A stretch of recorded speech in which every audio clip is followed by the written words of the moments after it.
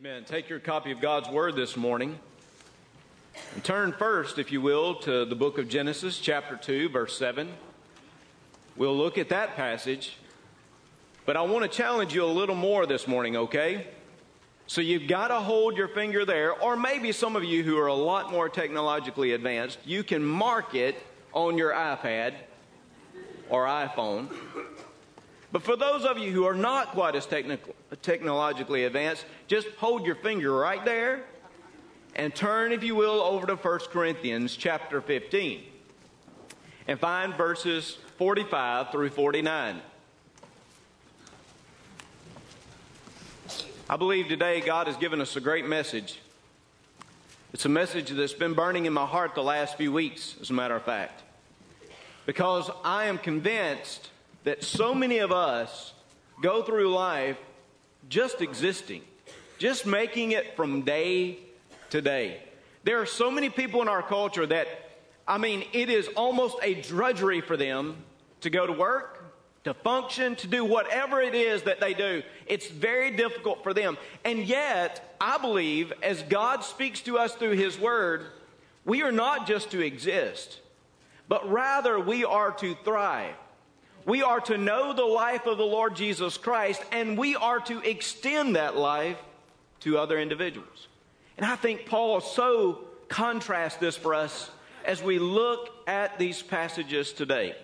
With Genesis chapter 2, verse 7, let's begin there again.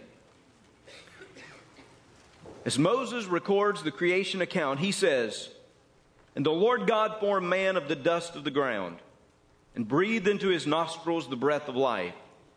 And man became a living being." Now look at Paul's commentary on this verse, if you will, in 1 Corinthians chapter 15. "And so it is written, the first man, Adam, became a living being. The last Adam became a life-giving spirit. However, the spiritual is not first, but the natural, and afterward the spiritual. The first man was of the earth, made of dust. The second man is the Lord from heaven. As was the man of dust, so also are those who are made of dust. And is the heavenly man, so also are those who are heavenly. And as we have borne the image of the man of dust, we shall also bear the image of the heavenly man."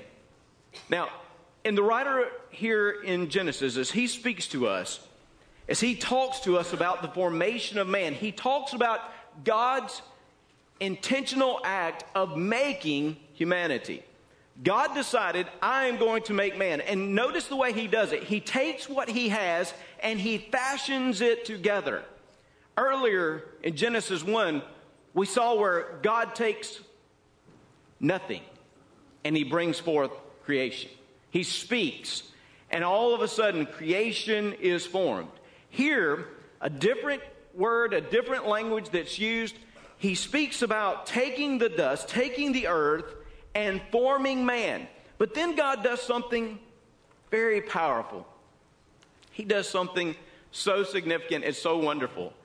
He takes that piece of clay that he has made, and he breathes life into him. And thus today we are living beings because God has worked in such an astonishing way. It is a wonderful passage to look at. Next week, as a matter of fact, we're going to talk more about the value of human life because he has breathed himself into us, his breath into us. We're going to talk about the value of human life and how that plays out in our culture today. So I hope that you'll be here next week. But for just this moment this morning, I want to focus not just on Genesis 2:7, but like I said, on Paul's commentary of Genesis 2:7, there in 1 Corinthians chapter 15. Because what Paul says is that you have contrasting persons, contrasting people. You have the first Adam that was a living spirit. You have the second Adam, Jesus Christ, which is the life-giving spirit. Differences. I think in so many ways, those differences play out in our lives. And I would encourage you today, I pray that when we leave this place, we're not just existing souls. We're not just living souls, but we are life-giving spirits as we emulate the life of our Lord Jesus Christ. That's what I pray would happen today. Now, that means that we have to have a different perspective. We have to have a different perspective than the culture that's around us. Notice what Paul says again to the Corinthians. He said that the first man was of the earth, made of dust. The idea is that this first man, this Adam, he was created, God made him, but there was something about him that was still caught up in the earth. It was still caught up in the way things are here. You might call him an earthy man. Some of you might call him a dusty man. He was an earthy, dusty guy. And that spoke not just of his origin, but I believe it spoke about his perspective, especially as you see it play out in the garden, especially as you see the life of Adam and the descendants of Adam. What happened was humanity's perspective somehow began to focus upon the things of the earth rather than the things of God. I mean, look at the contrast here. It says that first man, he was earthy or dusty. The second man, though, is the Lord from heaven. Notice verse 48. And was the man of dust, so are also those who are made of dust. In other words, like us. Many of us, our focus, our perspective is on the things that happen in this earth. We are dusty kind of people. But God is one who demonstrates the heavenly man, Jesus Christ. So in other words, his perspective is so much higher than what our natural perspective is. Now, for those of us, again, we come from the line of Adam. We are tempted every day to look at things in an earthy way, to think about the things that are around us, the temporal things. We look around them with that perspective that it's only about what's happening here. It's only about the events that we see, the circumstances. Now, I believe God is concerned about all the things that happen in our lives. Would you agree with that? Amen. I didn't hear you up in the gathering. I hope you're louder than these folks. God is concerned about who we are. I've said we have a Creator that is personally involved in our lives. We give Him thanks.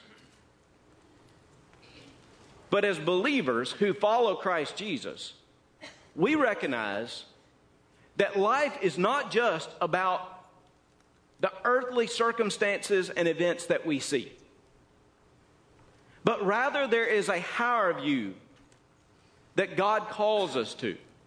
It's not just about the temporal. It's not just about the here and now. It is about what God has done through Jesus Christ, what He's going to continue to do, and the eternal work that we can be a part of. That's the difference in the first Adam and the second Adam. The first, literally what it means is a living soul. God breathed in him, and yes, there was human life, but he didn't quite catch the purpose, the life-giving purpose that God intended. Only through Christ Jesus do we see the higher view. Well,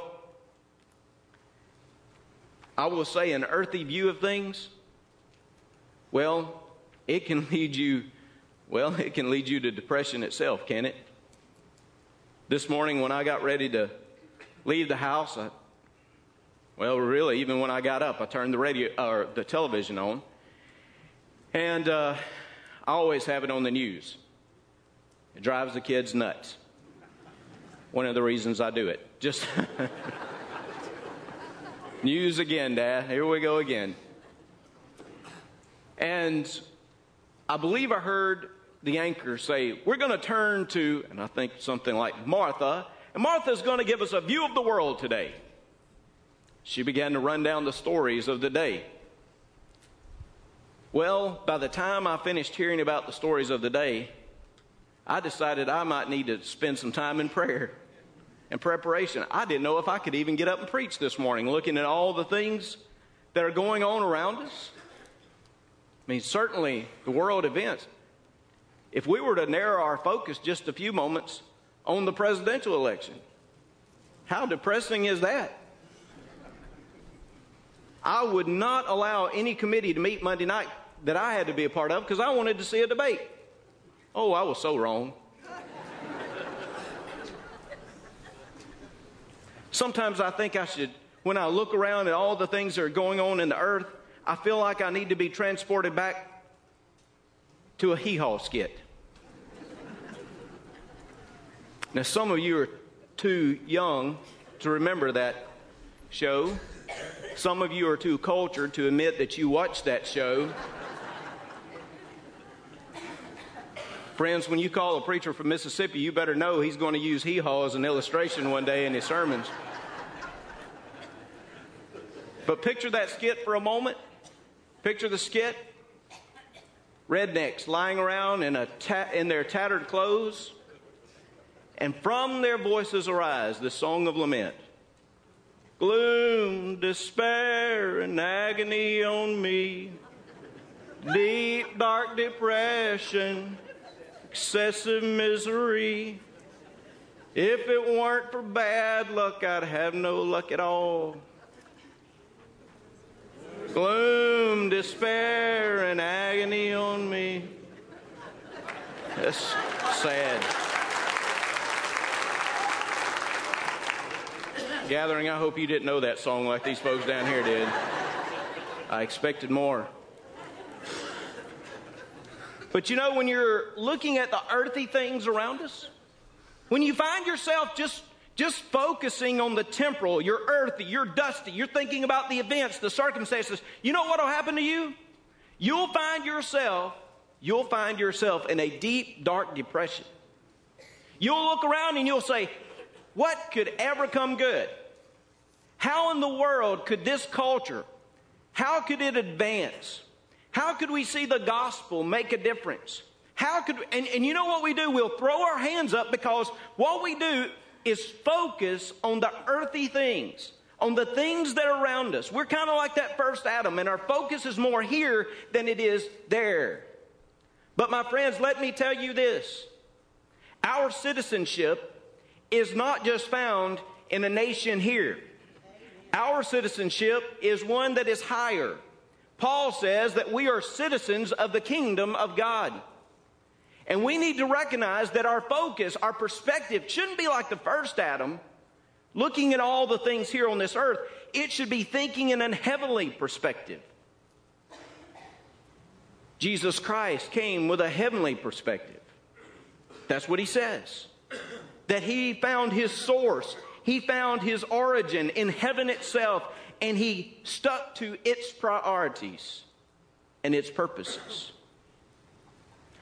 We need to be people who are heavenly minded. Now, when I was growing up, I used to hear a preacher say something like this: you shouldn't be so heavenly minded that you're of no earthly good. You ever heard that? Yes.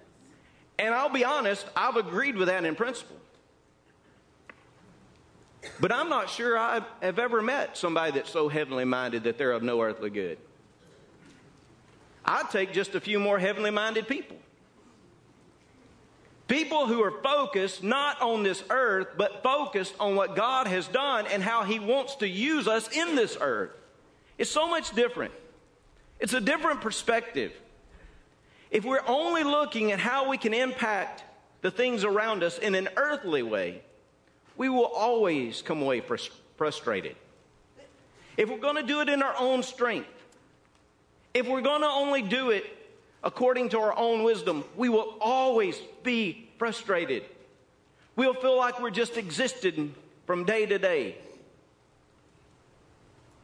But when we think about the kingdom, when we think about the heavenly perspective, we're not just a living soul, but we can be a life-giving spirit. Because, see, different perspectives bring about different purposes. A different purpose for your life. Different purpose for my life. Why am I here? What does God call me to? What is there God?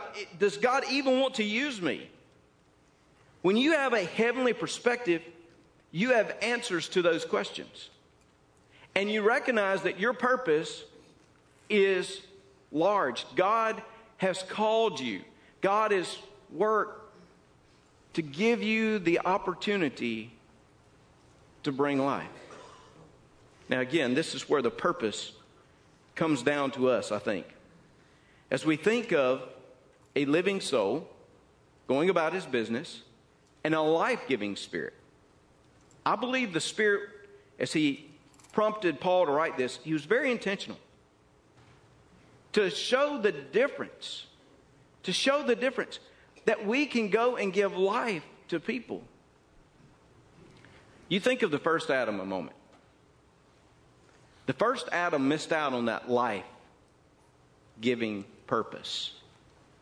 If you want to look at Adam, that living soul, you were to read the next few chapters, you'll see that Adam actually peddles death more than he does life. Well, that seems to be strong. Read the rest of these early chapters in Genesis. What does Adam do? He actually takes life from people. Well, I don't remember that. What do you mean? When Adam sinned, it brought death itself into this world. Think again what it did to Eve. Well, now Eve, she was a willing participant. I hear all you guys. Understand that? In the New Testament, though, Adam is the one that is specifically cited for falling short of the glory, for his sin. So what did Adam do? Well, through his sin, he brought death. He brought the curse. Creation itself does not experience the life it should because of Adam and his sin. He took life from his wife, life from his descendants, in so many ways, life from us. Listen to what Paul says. He wrote to the Romans. This is how he characterized Adam's existence. Adam's fall. In Romans chapter 5, verse 12. Rather lengthy passage, but hang with me if you will. Therefore, just as through one man sin entered the world, and death through sin, and thus death spread to all men, because all sinned. For until the law, sin was in the world, but sin is not imputed where there is no law. Nevertheless, death reigned from Adam to Moses, even over those who had not sinned according to the likeness of the transgression of Adam, who is a type of him who was to come. But the free gift is not like the offense. For if by the one man's offense many died, much more the grace of God and the gift by the grace of the one man, Jesus Christ, abounded to many. And the gift is not like that which came through the one who sinned. For the judgment which came from one offense resulted in condemnation, but the free gift which came from many offenses resulted in justification. For if by one man's offense death reigned through the one, much more those who receive abundance of grace and of the gift of righteousness will reign in life through the one, Jesus Christ. Therefore, as through one man's offense judgment came to all men, resulting in condemnation, even so through one man's righteous act the free gift came to all men, resulting in justification of life. For as by one man's disobedience many were made sinners, so also by one man's obedience many will become or be made righteous. Moreover, the law entered the offense that the offense might abound. But where sin abounded, grace abounded much more, so that as sin reigned in death, even so grace might reign through righteousness to eternal life through Jesus Christ our Lord. Lengthy passage, but did you hear that constant repetition? It's by one man that sin entered into the world. It's by one man that death came. It's by one man that judgment was seen upon the world. So here's the first Adam. He is a living soul, but he doesn't embrace the purpose of life. Rather, what he does is he brings about death that somehow spreads to all of us. There are too many people living like that first Adam today.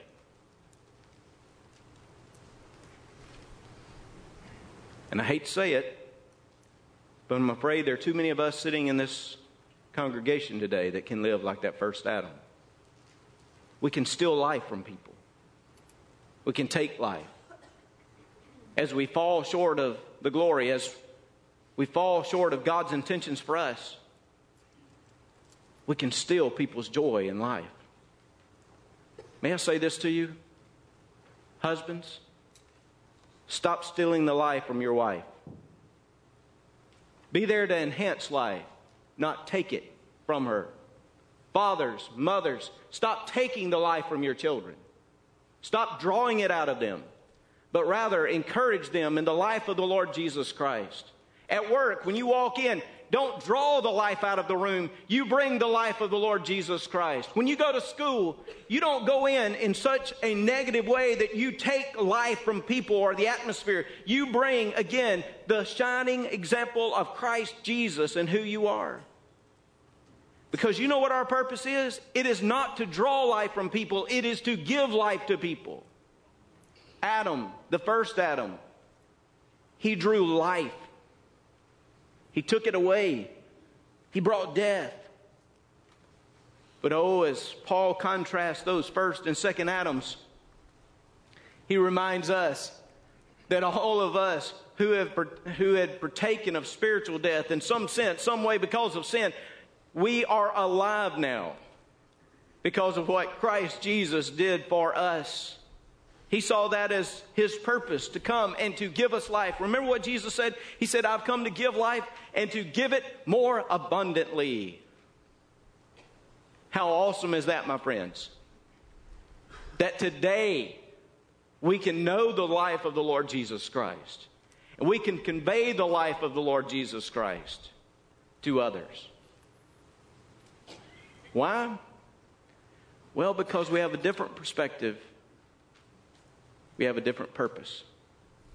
We're not just living for the here and now. We know there is something that has been prepared. 1 Corinthians chapter 15. Those verses I read you a moment ago, they are set in the context of the resurrection itself. If you were to read the whole chapter, Paul was answering questions from the Corinthian church about the resurrection.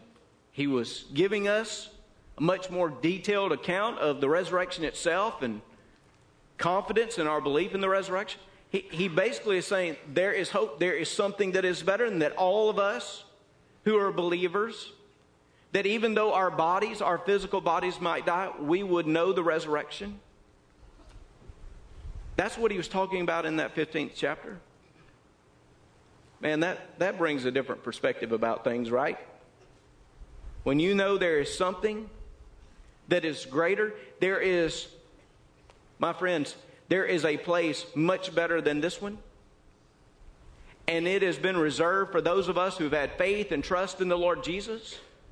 And that our God, He is so about winning and victory that He would not even allow our physical bodies to decay. But what He'll do is He will take it, and once again we will live, our physical bodies themselves. That gives me so much more hope.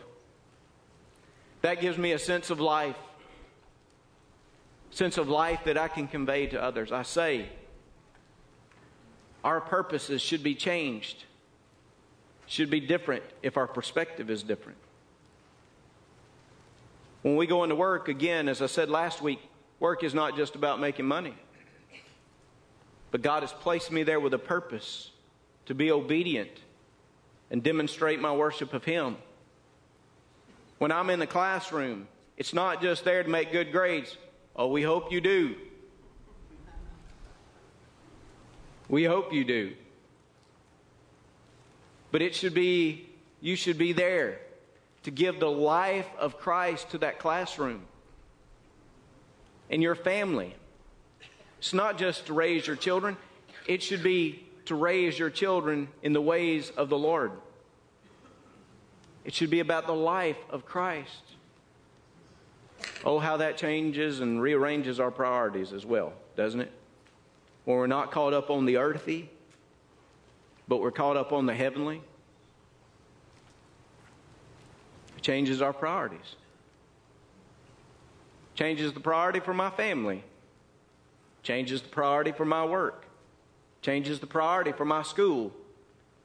Changes the priorities for the circumstances of my life, even when I go through some of the most difficult some of the biggest health challenges. It changes my priorities. If we're focused on the eternal purpose, not just the temporal, if we decide in our hearts and lives that we can touch eternity every day, and I believe we can, by pursuing and by declaring the life of Christ, then that means that the priority of my life is changed. The priorities that I have. Let me go back just a moment to the family context. Almost all of us, I think, in this room, virtually everybody, we have priorities for our children and our grandchildren. We'd like for them to learn math. We'd like for them to read. Right? Where are the amens? You want them to move out one day, don't you? Where are the amens? We want our children to learn how to read, write, do math. We want them to do those things. And that's good. We should. We'll spend time with them. We'll make sure that they get this. We'll talk about it with them. We'll follow up with teachers if we need to, because it is so important to us.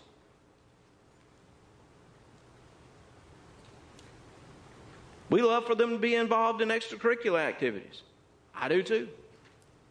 Whether they're running, they're on a ball field, whatever else, I think it's great. Learn team spirit. Hopefully one day, do well enough, get a scholarship so they don't cost you anything when they do go to college. That out-of-state stuff, I mean. But let me say this. If our perspective and our purpose is not just earthy, but if it is heavenly, shouldn't that rearrange our priorities about what we teach our children and our grandchildren about the Lord? It may be the only place that we will cede our responsibility of our children and grandchildren. All the other ones we come, oh yeah, we want to be involved in their school, we want to be involved. But so many of us, we bring them to church and say, now you take care of them and you work and you do whatever you say to them and hopefully they'll be raised in the right way. That's not the way it works. That's right. You should be life-giving spirits in your home. And you should convey your life, or the life of Christ. And you should allow that to change the priority and the time as you focus on that heavenly purpose above. Again, priorities of work and school, and there's a different priority. And it all boils down to this. All these differences, different perspective and purpose and priority, it really all boils down to this. There's a different person. Again, I'm going to come back to you and talk to you about human life. And Genesis 2:7 is a wonderful passage to recognize the value of every individual.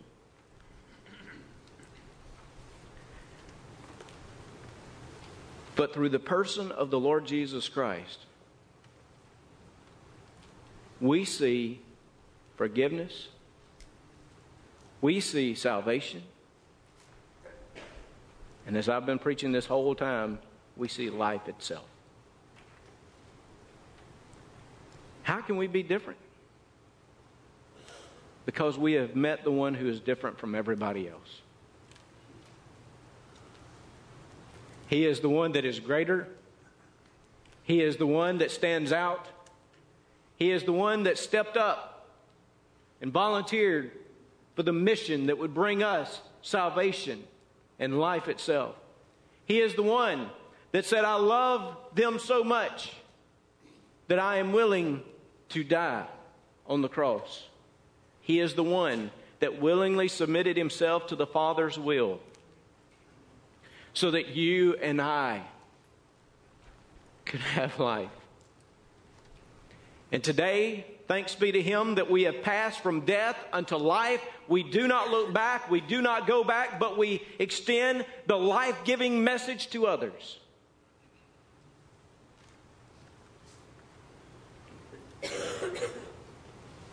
That is a life worth living.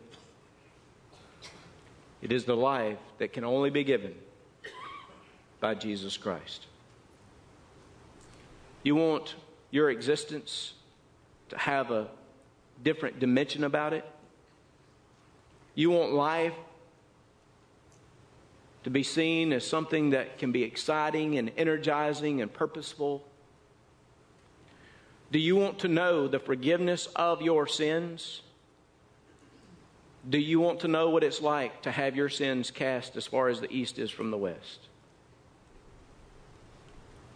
Then I invite you to meet this life-giving Spirit, Jesus Christ. When you give your life to Him and trust Him and believe Him and commit yourself to Him, He will make a difference. And you will find a different perspective and purpose and priority through His work, through His grace. Would you hear His message to us today? Today, would you give your life? Those who are lost, would you come and give your life to Him? Those today who are saved, there's several of us here. Will we bear the image of the heavenly, as Paul says? Will we bear His image of life to others as we go from this place? Let's pray. Father, we praise You. We are so grateful to You today for imparting life to us, life we did not deserve. Father, for sending Your one and only Son to die upon the cross, to take a death that we deserved, to pay the price that we should have paid. And Lord, we thank You as well for that resurrection power that You demonstrated in Your Son's life, so that You conveyed to us Your power to forgive sin, to overcome death. God, I pray for my brothers and sisters who are here, those of us who are saved. Father, this day, may we commit ourselves, whether it be in our workplace, our families, or in the school, wherever it is, Lord, that today we would commit ourselves to being the life-giving spirits that You've called us to be, that we would bear the image of Your Son. God, for that one that is here, that is just existing, they're just tossed to and fro, and Lord, they've never, ever given their lives to You. I pray that Your Holy Spirit would bring conviction here this morning, and that they would come, they would respond to Your message of goodness and grace and life. Father, help us now. Speak to us as we are obedient to You. In Jesus' name, amen.